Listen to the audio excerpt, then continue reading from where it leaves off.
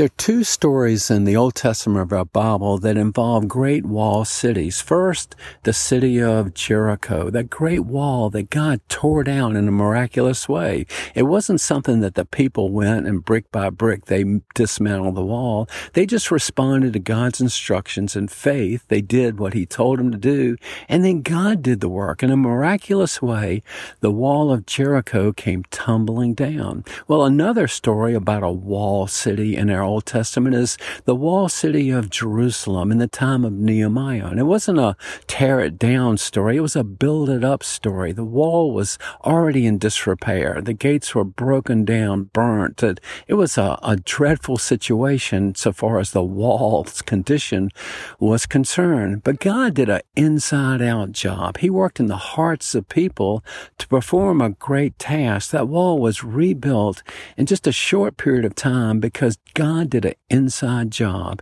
He worked in the hearts of people. First, he worked in the heart of Nehemiah. Nehemiah was burdened. He saw the need. He wanted to be involved. He wanted to go and help to lead that great work of God. And he appealed to his king. He said, I want to go, but I'll need provision. And God worked in the heart of the king.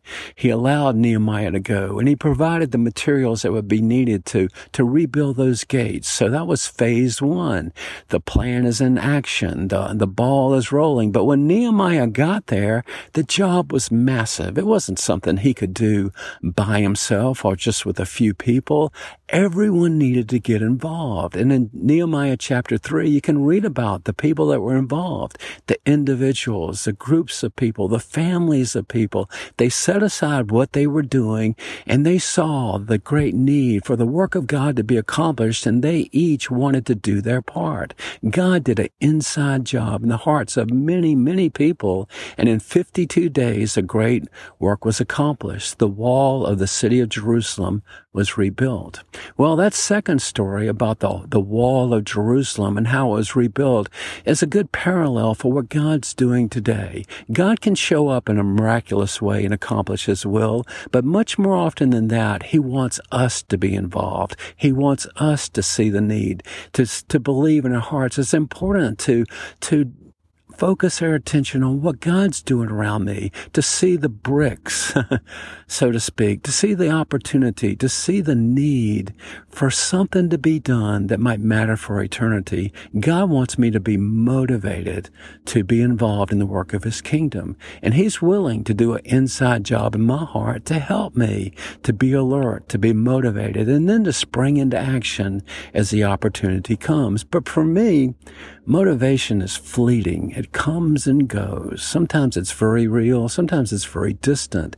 So that's what's on my heart this week, that God would help me to stay motivated, to be motivated each day, looking for that opportunity to participate in that work that he wants to do that's near me. He wants me to see the need and respond in faith, and to see him work through my life into the life of somebody else. Well, that's not just me.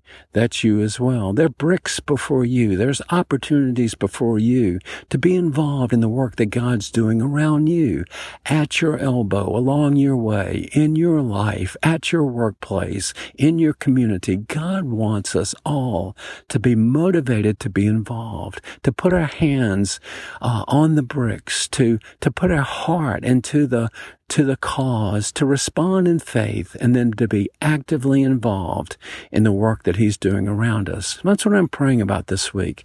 Maybe you'll pray with me. God, help us to believe that you're busy, you're at work around us, and you want us to be involved. There are things before us that we can accomplish. You'll provide the motivation. You'll provide what we need to do it. We just need to be willing to get involved, to do our part. God, help us, motivate us, help us to be alert to see, and then willing to do the task that you put before us this week.